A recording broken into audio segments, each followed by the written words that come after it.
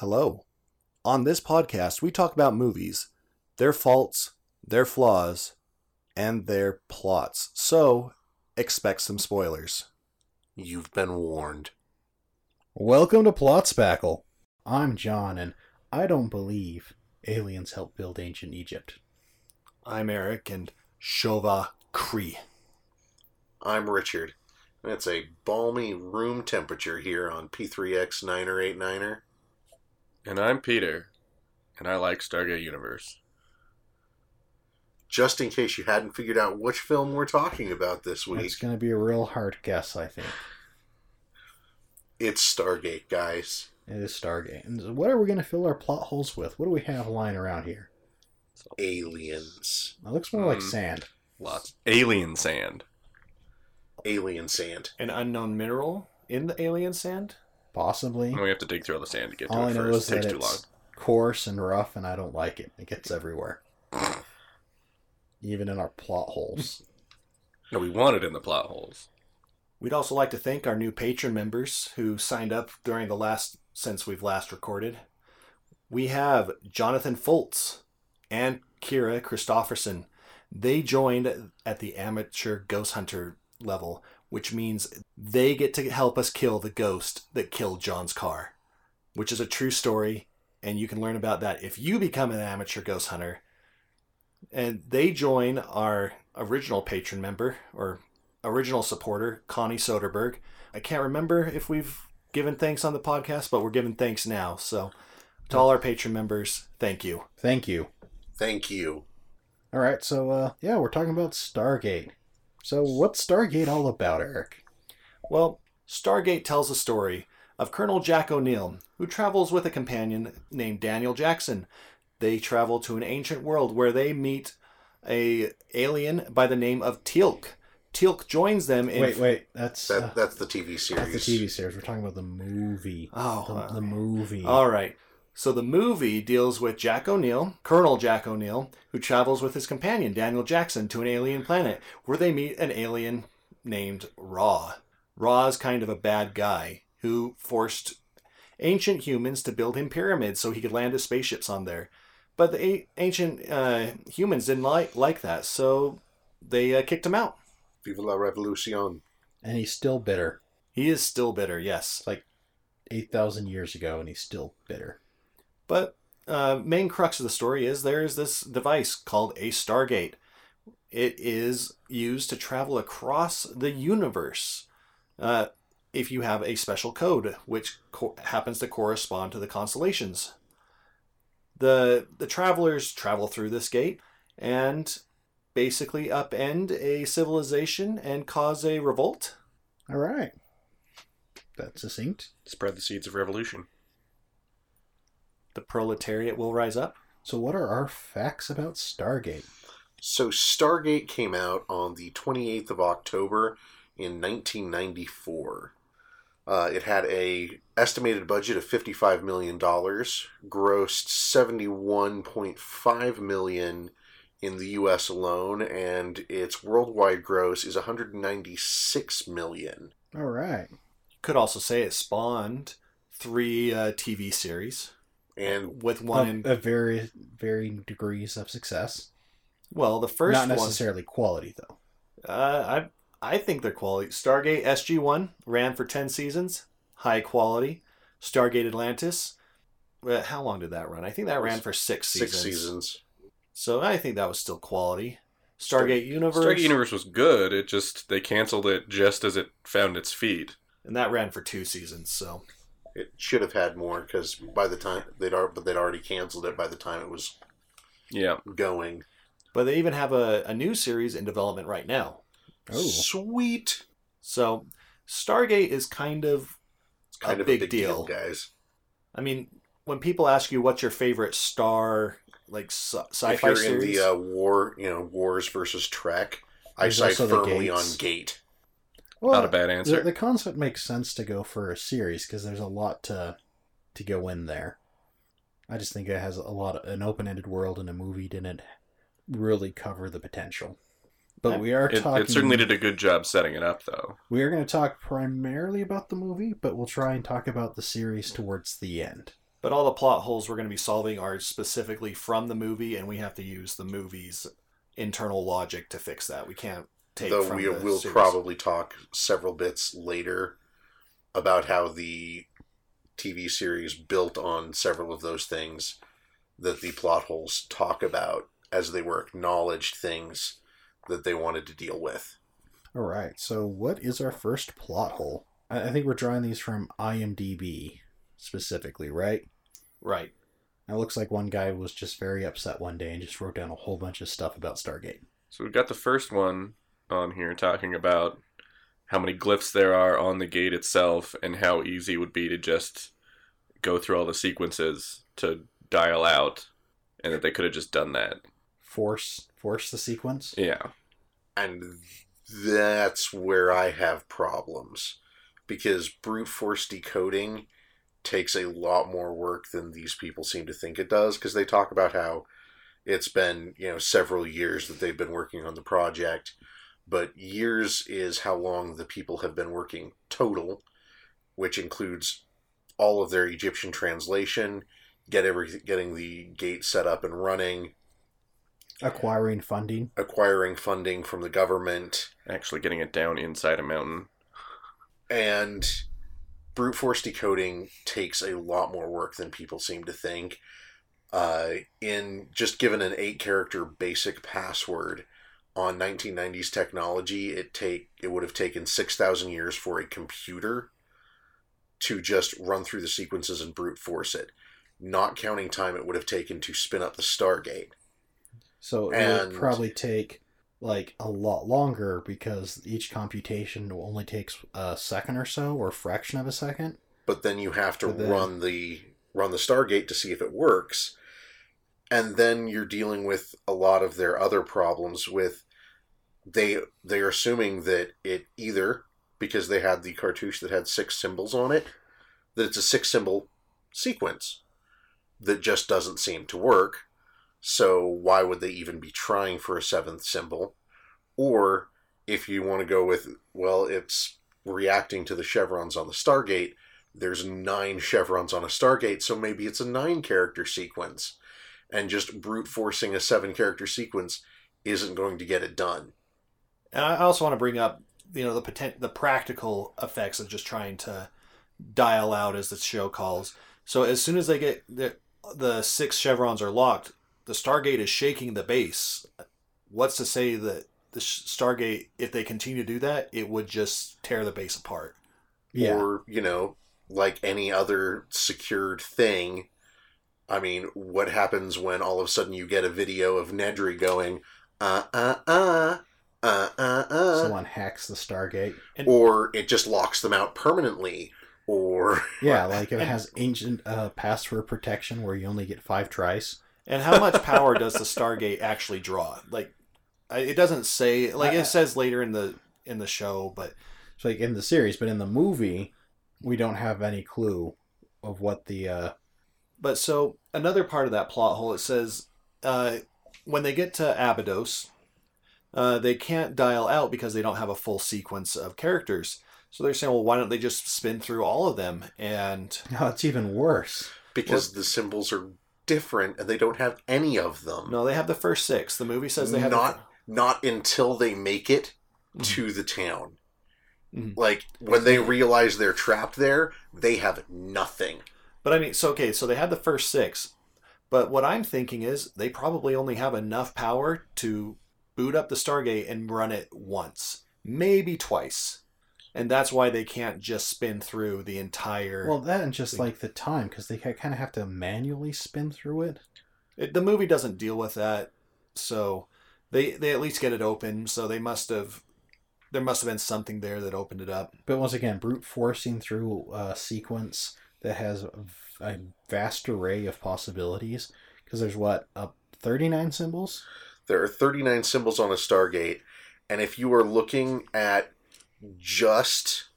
if you're looking at like the single, if you're looking at just like the 9 characters that it could possibly be based on chevrons, that's when you start hitting scientific notation for number of possible permutations.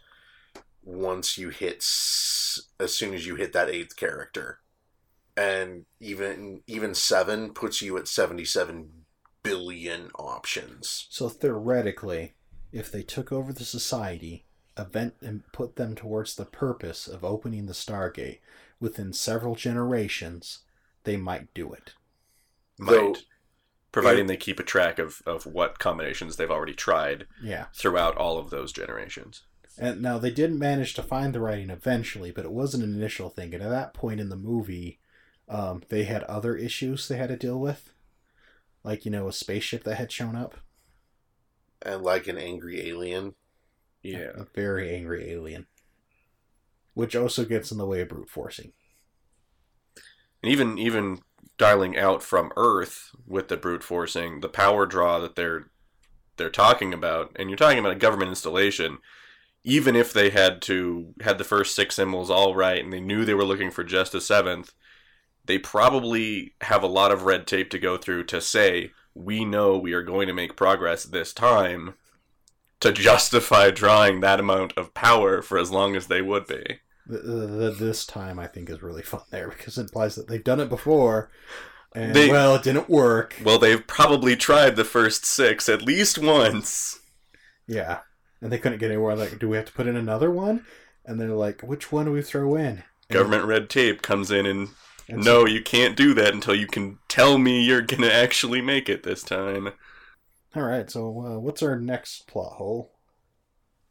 So this one ties in. It says the entire mystery requiring Jackson's presence on the science team is their inability to recognize the 7th symbol, which, given the simple back and forth dialing system of the gate, was not enough of a challenge. All that was necessary was to dial the first 6 characters repeatedly, changing the final one till the thing worked. A much better plot device would have been to have Jackson discover the correct order of the characters somehow, or some other reasonable necessary mystery. But we kind of already talked about. It isn't even a plot hole here. This is just saying you didn't like what the mystery was. It's not a plot hole. And then even if you wanted that, it's like you hand somebody, like you give somebody who's never seen a phone before, ever, you hand them a telephone and 6 digits of a phone number. They're like, okay, well, there's these numbers on here and numbers there. I guess I can press them. And then it repeatedly doesn't do anything. Because you don't have the full phone number. Because you don't have the full phone number. So, yeah, this really isn't... This is just dumb and some being pedantic. More on that same plot hole that we just covered. Because why don't you just brute force it? Yeah, I mean, it does reduce it to they only have 39 possible combinations of what symbols they could put in. But if you're unsure of exactly what will happen, if you get the wrong one put in at that point when everything's shaking and rumbling and... I kind of think they knew what was supposed to happen, though. I think they knew that it was a gate to the stars, or a Stargate, if you will, because... Yeah, they were set up for that. Heaven's Door. Mm-hmm. Like, they had a bunch of equipment set up for the purpose of if this is a wormhole-type device... But they had to be worried it might go all Half-Life on them. Yeah, they don't know what's going to happen, and so they'd much rather have an expert come in, solve their mystery for them, and have a pretty good person to blame should things go wrong. Daniel Jackson, convenient fall guy. That's what they really wanted him. All right, so here's a plot hole for you guys. So Ra gets the bomb that they brought with them, and he plans to send it back to Earth with some mineral that will boost its power by 100 times, because he expects to end Earth civilization that way. You know, out of sight, out of mind. Doesn't have to worry about the fact that we kicked him off Earth thousands of years ago.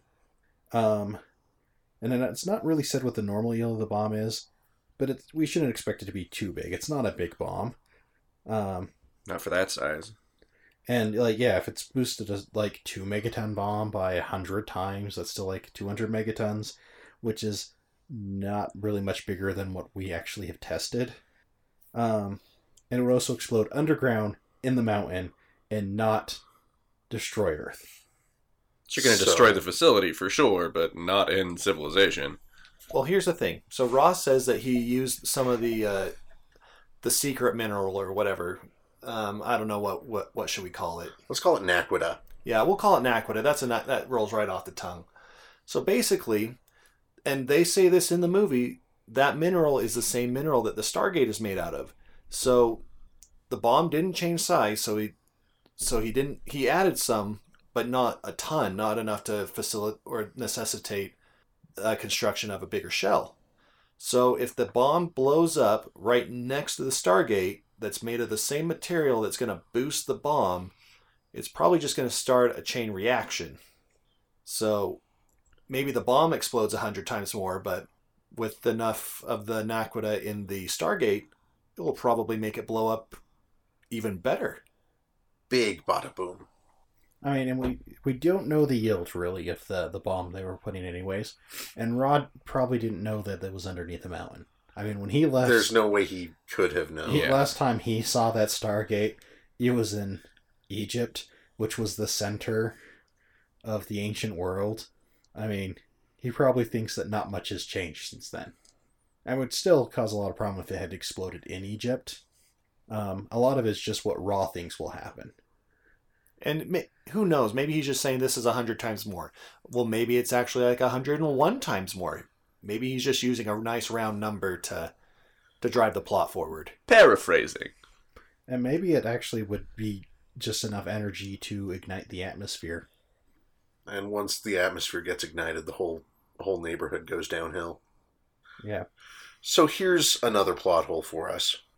Goes back to our needing 7 symbols, but this one goes to we need the symbols were for coordinates to characterize an abstract course to a position in 3-dimensional space. That's why we needed that 7th symbol to give us an origin point. However, the origin point for the jump is always the Stargate itself, so why do you need that 7th symbol? Because the Stargate is your start point. But the Stargate can move, clearly. They moved it from Egypt to inside a mountain. But that's not really going to change like the constellations, because I mean That's the constellations fair. in That's fair. Egypt are the same as here. I think. They are. Okay. But I mean, theoretically, if they had the technology, they could put it on a spaceship and take it to a different constellation. And then you would have a problem. But in here... But that's a lot of work that I don't think, and the people who designed it would have thought of. Question mark.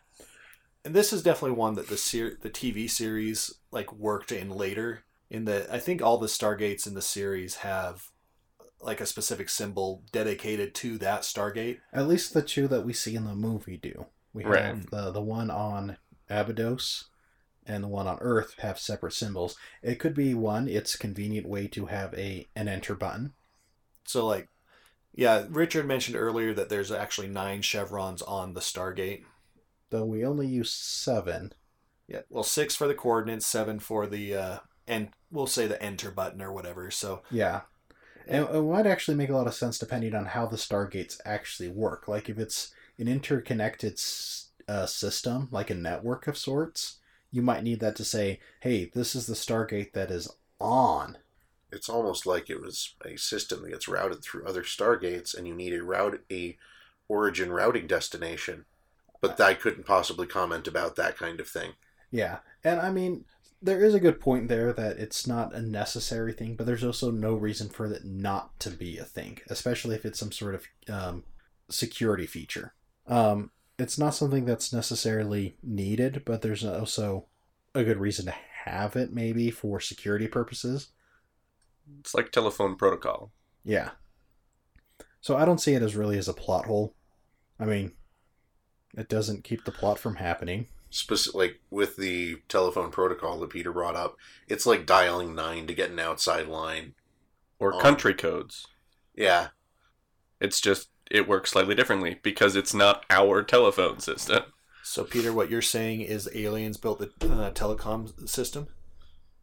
I'm saying the aliens don't use our telecom protocols. Look, in 10,000 years, I imagine someone will look back and say there's no way humans of that time period were advanced enough to make the internet. Aliens. I makes sense to me. Yeah. All right, moving on. So next plot hole. The true purpose of the mission, the destruction of the Stargate on Abydos if enemies were found, was not explained in any sensible manner. If O'Neill was expected to detonate the nuclear weapon, what was supposed to occur if he was injured or killed and could not complete the task? Additionally, the assembled group was not warned of the possible risks of mission failure, which violates basic military protocols. Assuming that some of the men had families, sending them on what was possibly a suicide mission without informing them of the fact and asking for volunteers risked the mission becoming a failure if the men discovered the true reasons and then disobeyed orders or mutinied. So I have problems just with the phrasing, because the true purpose of the mission is assuming that they did not honestly want to scout the place. And it's they wanted to scout it, they wanted to see what was on the other side, they wanted to find out if there was stuff they could use over on the other side. The true mission that they're talking about is there is stuff over here that we can't deal with, and they gave him a bomb with a timer that he could turn on, exit through a Stargate, and go, peace. Yeah, we're out. I'm thinking that's what the true mission was, actually the worst case scenario mission, where they go through, can't find the dial back. They're getting wiped out anyways. Let's get this off. Almost like what happens in the film. Yeah, like I imagine though the plan was for even worse in the film. And so some of the members don't know about the bomb, but we don't know that every member of the team didn't know about the bomb. Just because you don't see them say this is possibly a suicide mission doesn't mean they didn't say this is possibly a suicide mission. And they almost and ask for certainly volunteers. ask for volunteers to go to an alien planet. Yeah, like especially with promise of, hey, there's a chance you might not make it back. We're gonna set this up. We're gonna send an expert with you who should be able to make it so you can come back. But things could still go wrong. Are you okay with this? You might die. This is a possible one-way trip going in. Just because they didn't show the full briefing doesn't mean it didn't happen. That's actually kind of a good segue, John, for the next plot hole, if you want to read it. From there, yeah. All right. So the plot hole is when the team makes their first trip through the gate, the soldiers expect Daniel to work out how to get them back. But when he can't do this, he is vilified, mocked, treated poorly, and why didn't Stargate Command just have a set time to elapse and then dial back to see if they can get a transmission in?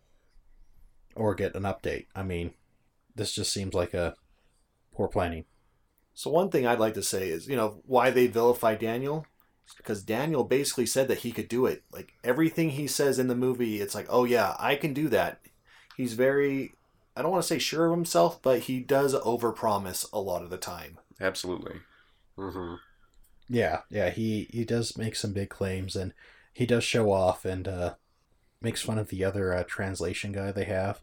And sure, he was using the equivalent of Google Translate at that time, but don't make fun of the guy. He was doing the best he could. And he, the big difference between your Stargate and Heaven's Door, I mean... Semantics? Yeah. One's slightly catchier. Yeah. One is definitely more marketable. Yeah, that's what Daniel was all about. He wanted to get that funding.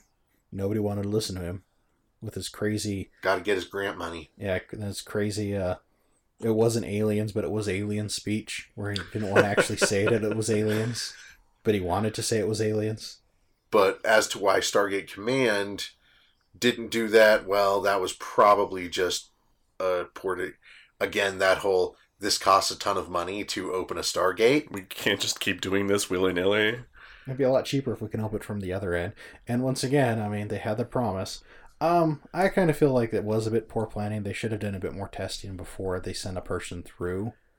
But maybe the reason why they had to get a team through ASAP is because they needed results. Oh yeah, they had someone breathing down their necks. That whole funding issue. Yeah.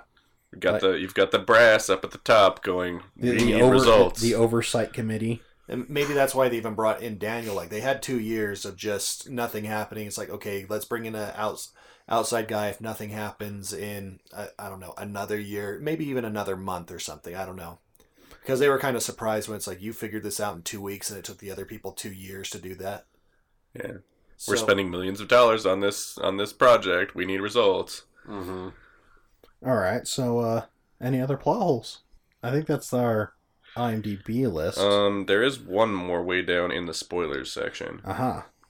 When the villagers assist in the Earth Group's break for freedom, they seem to have quickly gained an understanding of how submachine guns are operated without anyone's help.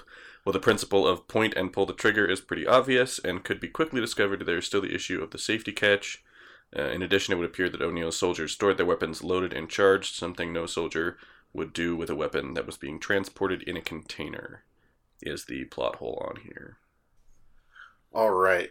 So, some of that, like the weapons being transported in containers, the ones that they brought through in the cases, sure, but the ones that a lot of the villagers had were some of the ones that were taken by his team to the city. Yeah. And so they would have seen those. So I think they're assuming that the only weapons they got were the ones they found when the kids found the camp later. But as you said, that it's an assumption. Yep, and there were several guns that were at the camp. The kids, like a bunch of them, saw them fired in use. There's the assumption in that plot hole that at no point did a soldier talk to the kids or try and impress them with the guns. And we do know that our lead native guy was watching the colonel really closely. Like, very closely. We have a whole scene about it with the cigarette. It was to say he was not paying attention to what he was doing with those guns. And so if they had one that was assembled, just one, I'm pretty sure they would have figured out how to assemble the others. And if the question about whether or not you can shoot the gun is down to one of the few mechanical pieces on it that move after the magazine's attached, it's not that hard, really. Charging lever, safety catch. And trigger. So, I mean, just because they didn't have writing, because it was, punishable by death by an alien with energy weapons, doesn't mean that they were stupid. What are you talking about, Richard? They're obviously not white, so they're not as smart as us. Ah, there goes Eric again. So, with his apologize, Eric. Apologize right now. Apologize to the natives of Abaddon. Abaddon? No, is it Abydos? That's Abydos. Abaddon is a demon. Apologize to the natives of Abydos. It's sarcastic. It's one of the big complaints of the book that this movie is based off of. So in case you don't know, Stargate was actually based off a book called Chariot of the Gods, where someone put forth the idea that, hey, the pyramids weren't, like, ancient people couldn't have built the pyramids. It must have been aliens. Aliens. But then a lot of people are like, well, that's kind of assuming that they're just people are dumb. And they can't move large rocks, and they can't put them in the shape of a pyramid, one of the most basic construction types there are. But it was also specifically like the structures in the Middle East and everything. All the structures in Europe, well, those were obviously built by humans. So it goes into the thought, well, why are the white people able to build stuff but not the dark-skinned people? Yeah, that's some subtle racism there in your alien theories. So, though based on Chariot of the Gods, I would like to point out is very, very loose. It's just that, the film directors really liked a couple of the space ideas. Oh, it was really big in the 70s. Like, Chariot of the Gods was huge. Oh, it was. But there is zero plot that connects it to Stargate.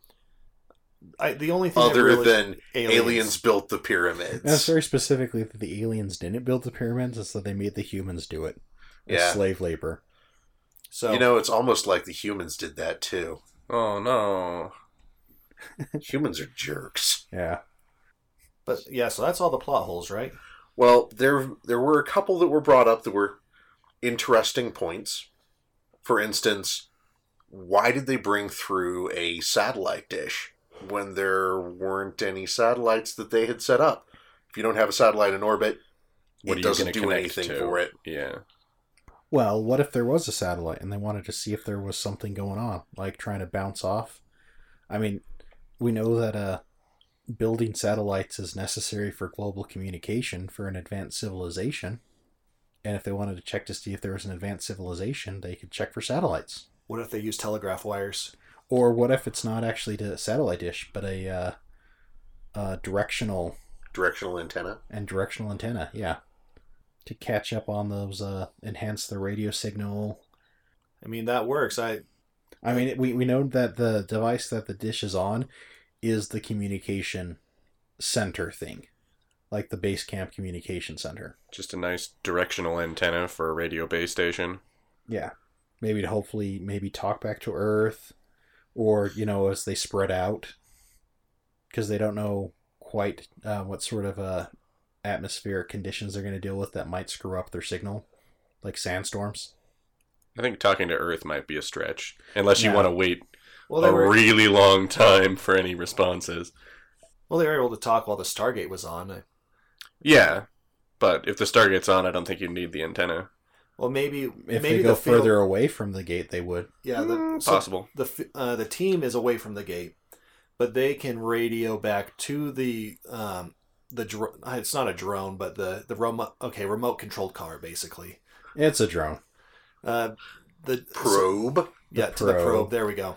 So the team is away from the Stargate, out of radio range of the Stargate, or Earth through this. Anyways, but they're within range of the probe. Then the probe can relay that radio signal back to Earth. Like if they have to send another probe through later, it could get stored information when nobody ever shows up again.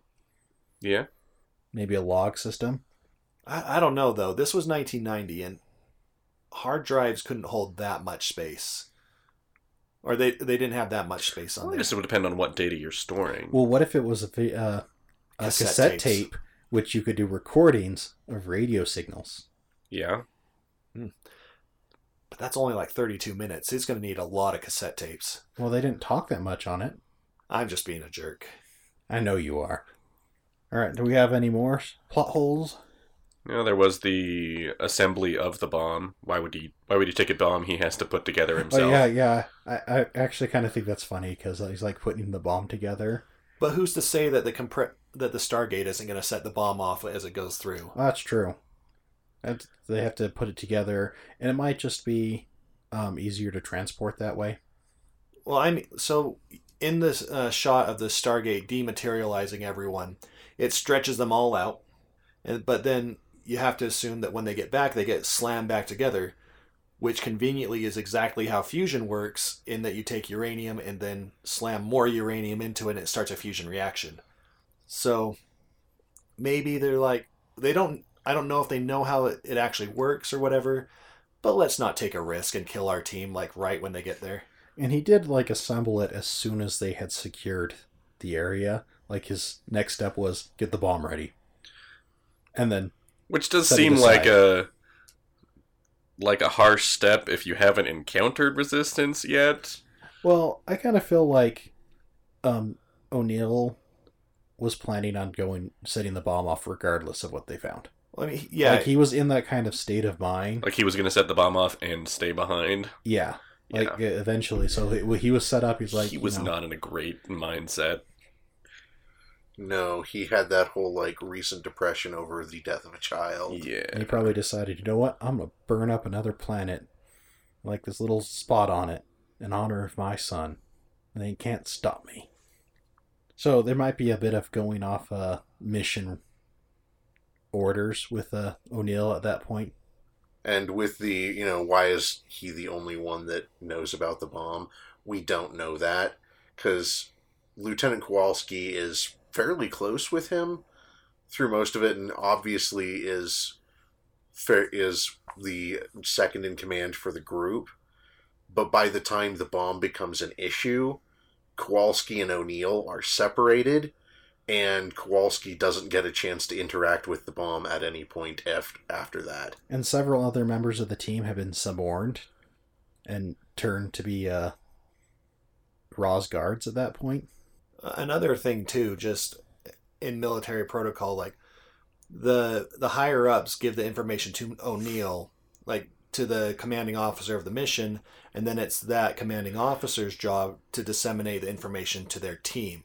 So maybe they had given O'Neill the information with the expectation that he would then give that information to his team. I mean, on the the same thing with Kowalski might have known. There's something that was pointed out on the IMDb page as well, is that he's referred to as Lieutenant Kowalski, but the rank insignia he wears is that of a lieutenant colonel, which would actually be referred to as colonel, which was the problem they're pointing out. But he's higher rank than he appears in the movie, so why wouldn't he know? He would, at that point, outrank Colonel Colonel. O'Neill. Or, no, he would be right there with Colonel O'Neill. Yeah. Maybe he just got recently demoted. Maybe they're just rating the prop depart or the uniform department for whatever uniforms they had.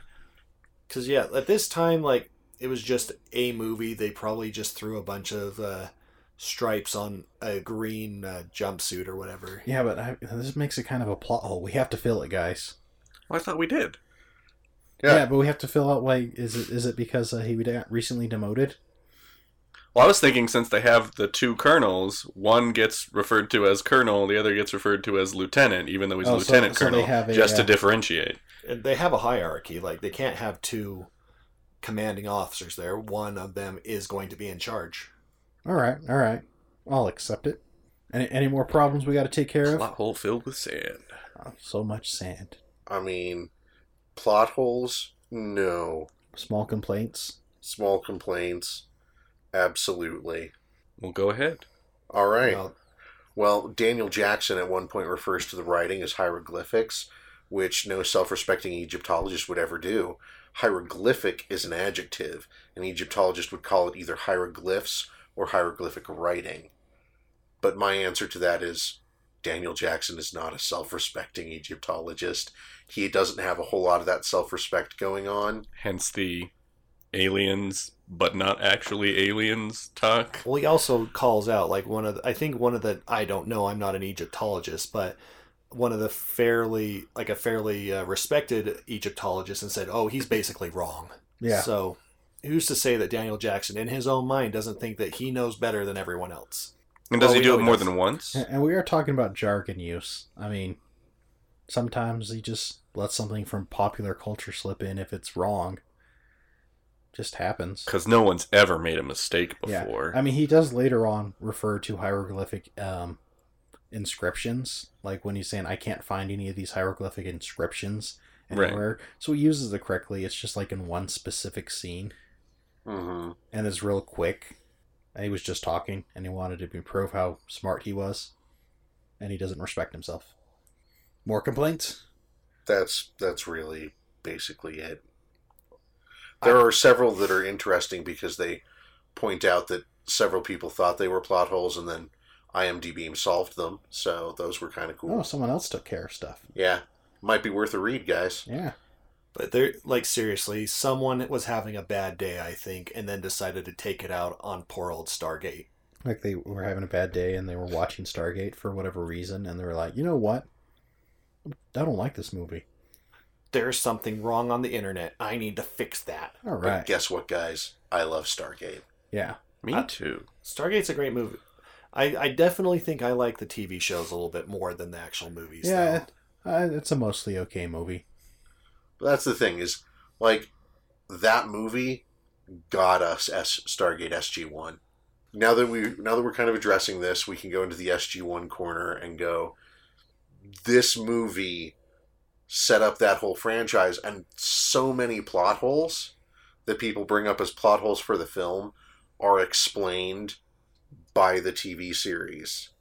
Yeah, like in the TV series, Abydos isn't across the universe as like they say in the movie.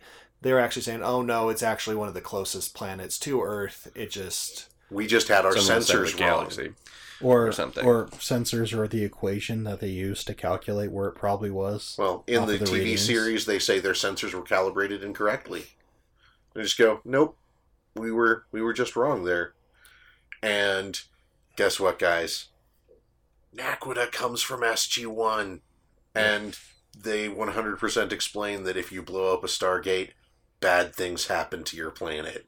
So this is kind of off topic, but what was your guys' first Stargate experience? Did you start off with the movie, or did you start off with the TV shows? I started off with the movie. I started off with the movie. Likewise. I think I can't remember, but I think I started off with SG-1 because it was interesting. on Netflix. Though, to be honest, not entirely unexpected. Yeah, I was able to catch some of SG-1 when it was originally airing, but the only reason I was interested in watching it was because I had watched the movie. And I might have seen the movie first, but I know I didn't see it I think I saw it like 10 years ago or so. I can't quite remember. It's fairly recent for me. But I think I saw the movie first. I'm going to, change my story, but I think I saw the movie first because I saw SG-1 was on Netflix. It's like, well, let's watch the movie first and then watch this. See, I actually watched the premiere of SG-1 on TV, so Wow. Nice. I actually caught that. That's all I really watched of SG-1, though. Well, let's just say the first it's all episode you've, is really, really different than how the show would turn out. Well, it's also, this was the network television version of it. Too. Oh, okay, never mind. Yeah.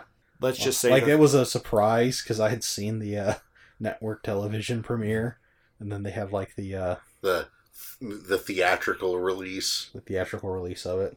But yeah, I watched the movie and then later the premiere, but I didn't really watch the series. I'm not into SG-1 as much as my co-host are. Yeah, I love SG-1. it's so good. I haven't seen all of it. I've seen some of it. Yeah, I have seen more than just like the one thing. But both me and Eric have the Stargate collectible box set that's huge and beautiful.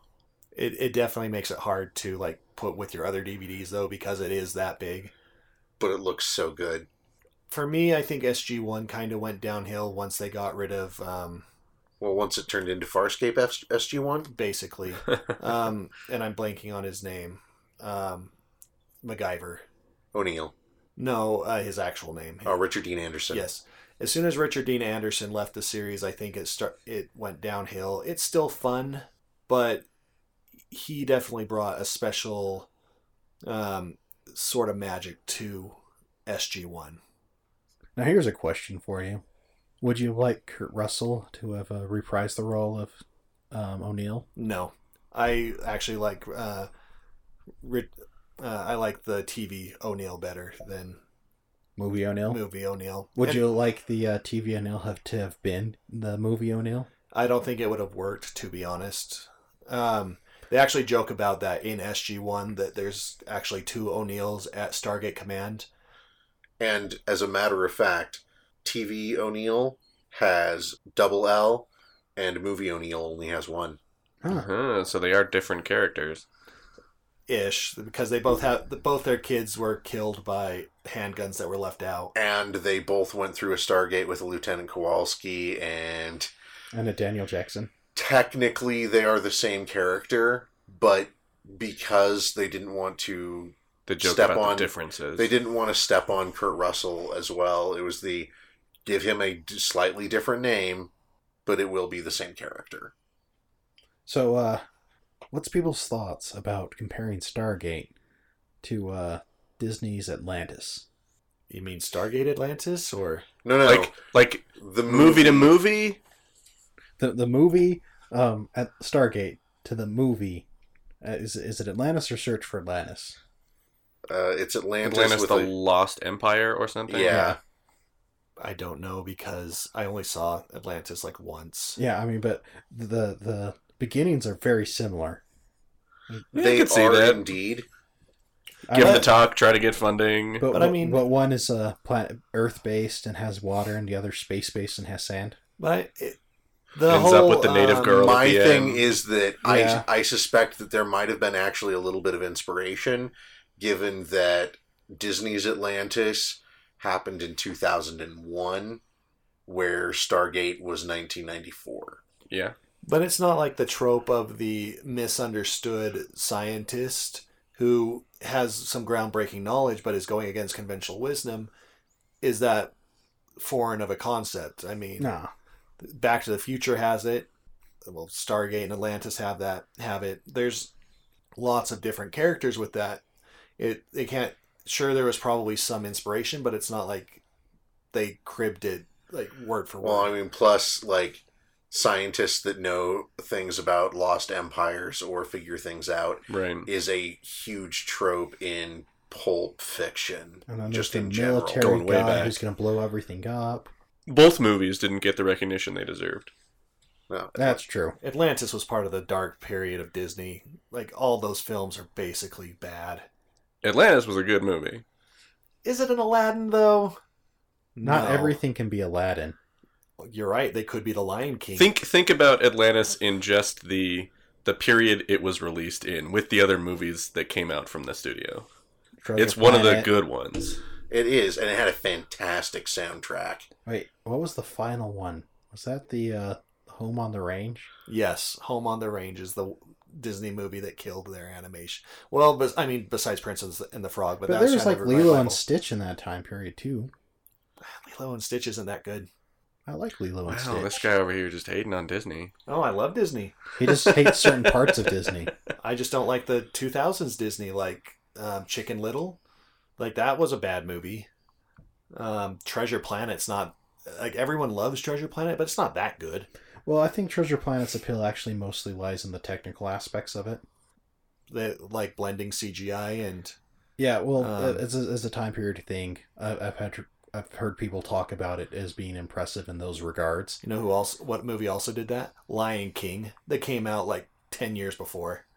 But not on the same level. And they didn't just crib the plot from, Shakespeare.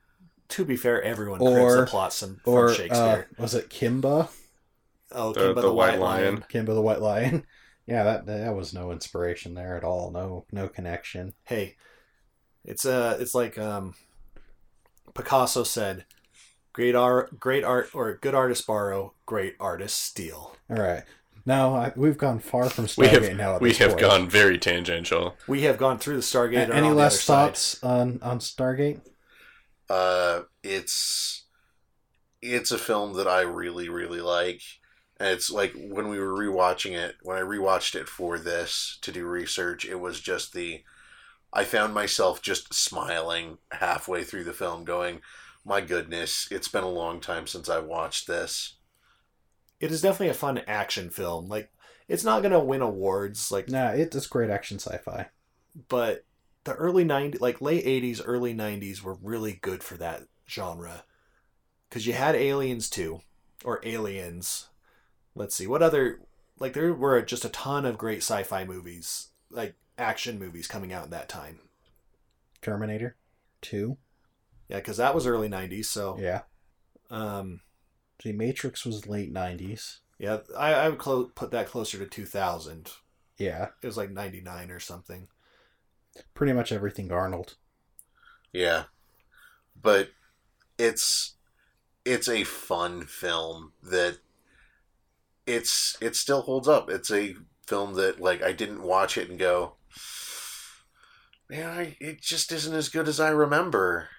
You didn't need to put on the rose-tinted glasses to watch it. No, It, it was it's a movie that holds up, and it's got good music and fun action. like, again, I also really like myself some Richard Dean Anderson as Jack O'Neill, but Kurt Russell is what made the character into a thing that we wanted to keep going. Like, they got a good cast, they had a great production. It's just a good film all the way around. I think Kurt Russell also did a really good job as the character, because with his character growth, like from the definitely suicidal to only the main, possibly suicidal. Mm-hmm. But I mean, like, where he actually finds like stuff to live for, and it makes him want to change his mind and, you know, protect everyone. I think like Kurt Russell was definitely a good choice for that.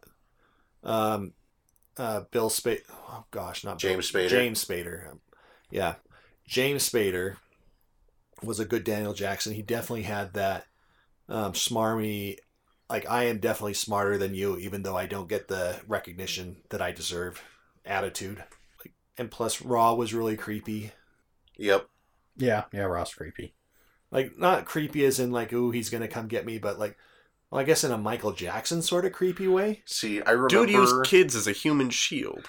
I remember when... They willingly threw themselves at him. When I first watched it, because we watched it, like, pretty much as a family, but I remember our older sister talking about how Raw freaked her out, and she did not like it.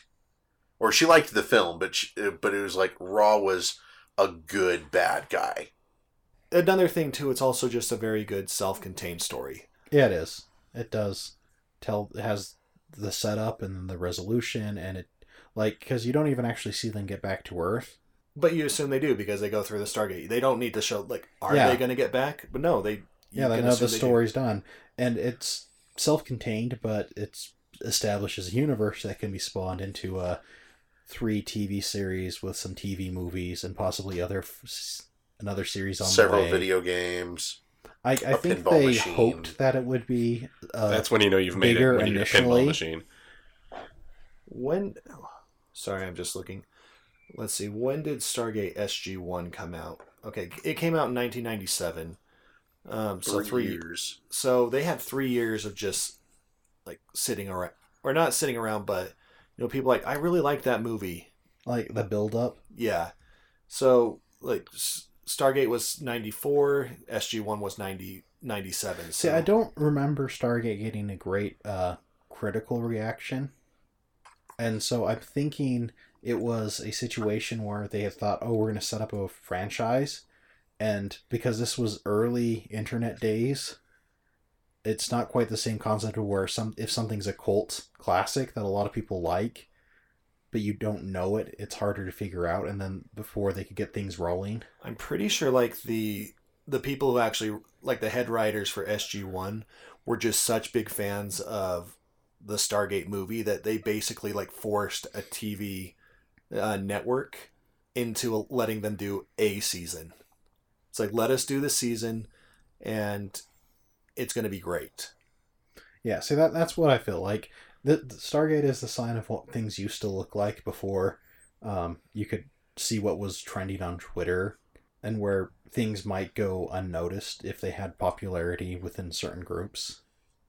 If they weren't liked generally. I mean, they have the Nelson rating system, which has a lot of flaws in and of itself, but yeah, it would probably be hard to judge, like, I don't want to say critical reception, but just like popular reception. I think Firefly, for example, is one of the... Yeah, Firefly was a lot more popular and has a larger cult following. To be honest, Family Guy was one that was weird, where it was not well received and then went to DVD and exploded and then it came back. So, yeah, different times. Yeah. But I think that's all we have to say about Stargate, right? If you haven't seen it, we highly recommend it. I would recommend watching the TV series as well. I thoroughly enjoy those. I also recommend it because I really enjoy them. Like, enough that I went and bought the box sets. The only one I'm missing is Universe, but it's hard to find a box set of the Universe, considering it's only 2 seasons. You may just have to buy season 1, then season 2. Yeah.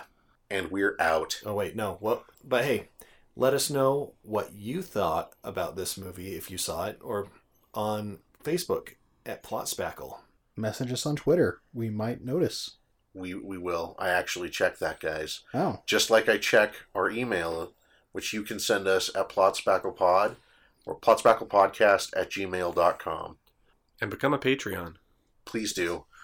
You can hear us talk about all the random crap in the unedited stuff, or when I delve way too deep into research.